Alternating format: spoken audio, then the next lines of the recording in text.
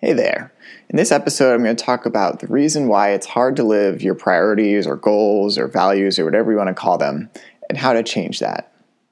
So, this is a really important topic because we all have goals we're trying to achieve and things we want to do and priorities, but it can sometimes feel overwhelming, feel like there's too much going on. We don't have time to be a good parent. We don't have time to do whatever.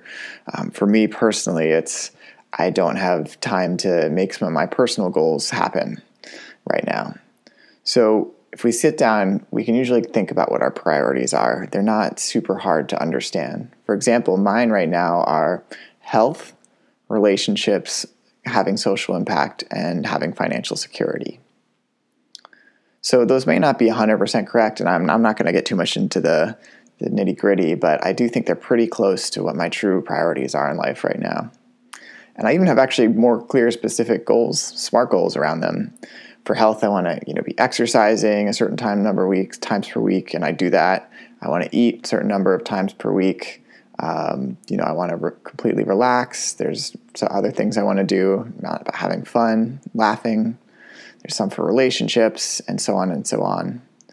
But despite knowing all of these, they're hard to do. And so why is that? Why is it hard to follow our priorities? One big reason is our own actions. So if we don't schedule something, it becomes very, very hard for us to actually do it. So my partner makes a lot of fun of me because I actually schedule in my calendar work. I'll put big blocks of time where I'm supposed to be doing work. And she laughs because, you have all the time in the world. I'm a freelancer. I can kind of create my own schedule. But if I don't put those blocks in there, then suddenly something else could come up. I'll look at my schedule and someone will want to meet with me and I'll say yes. And so hoarding and guarding these times through your schedule is really, really important to help defend against your own actions, your future. It's almost like your current self protecting your future self from not living these priorities. And so that's one big thing is scheduling. And then the other big thing is sometimes I have desires that contradict my priorities or goals. So, these are super common, but I'll crave food or I'll want to shift my schedule. I won't have energy, et cetera, et cetera. That's very challenging. And so what do you do? I think one important thing is to keep reflecting on your desires and understand when they're temporary and when they're not temporary. So for example, sometimes I just want some sugar. And that's a big addiction I've had in the past, and I know that. And at the same time, if I don't get the sugar, nothing changes. I'm actually better off. I'm healthier because I'm not eating something that I don't really need in my body. And so over time, these desires change. I've cut out sugar from my diet for the last couple of months, and I don't crave it as much anymore. So reflecting on those desires is really important, and I think there's many good blog posts out there that talk about how to do that.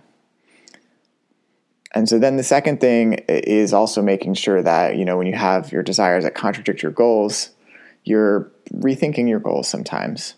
So that's where some sort of weekly process or quarterly process can help you, is to make sure that your goals are the right goals and to be changing those at deliberate times, at times when you're at your best rather than when you're in the throes of craving. And then the other really important and hard thing to do is to cancel everything else. No one listening to this is definitely coming into this with just a fresh, completely open schedule. We all have commitments of various kinds. And what we have to realize is that these are exactly the sorts of things that make it why it's so hard to live your priorities. So, sometimes things will come up and life will happen and you'll have to make changes, but that's different. What I'm talking about now is already existing priorities that don't fit into your priorities others have for you or that you used to have that don't fit into what your current priorities are. And so cancel those. People often, are scared of canceling meetings or canceling things, and it's actually not that bad. Sometimes it's so great when somebody cancels something for me.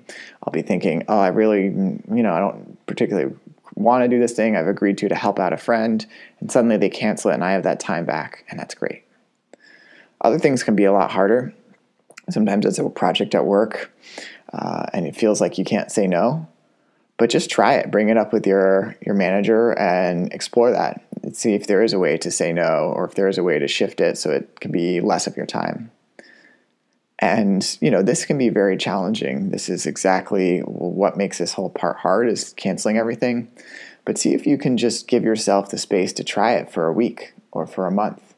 See what changes, and then see if there's certain things that, you really can't cancel for whatever reason. And also continue to reflect on those. So, for example, you might not want to let somebody down, but you might realize that you're letting yourself down, and they might understand that shift if you explain that to them. So hopefully by the end of this, you've walked away with a couple of things you can do to better live the priorities and goals and achieve those things that you want.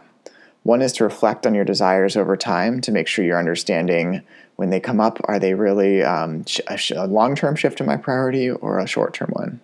Second is to schedule in everything you want. So make sure that use your calendar, use it very wisely and diligently, and then cancel everything else. And those are the easier said than done, but those are the things that really can make it easier to live your priorities.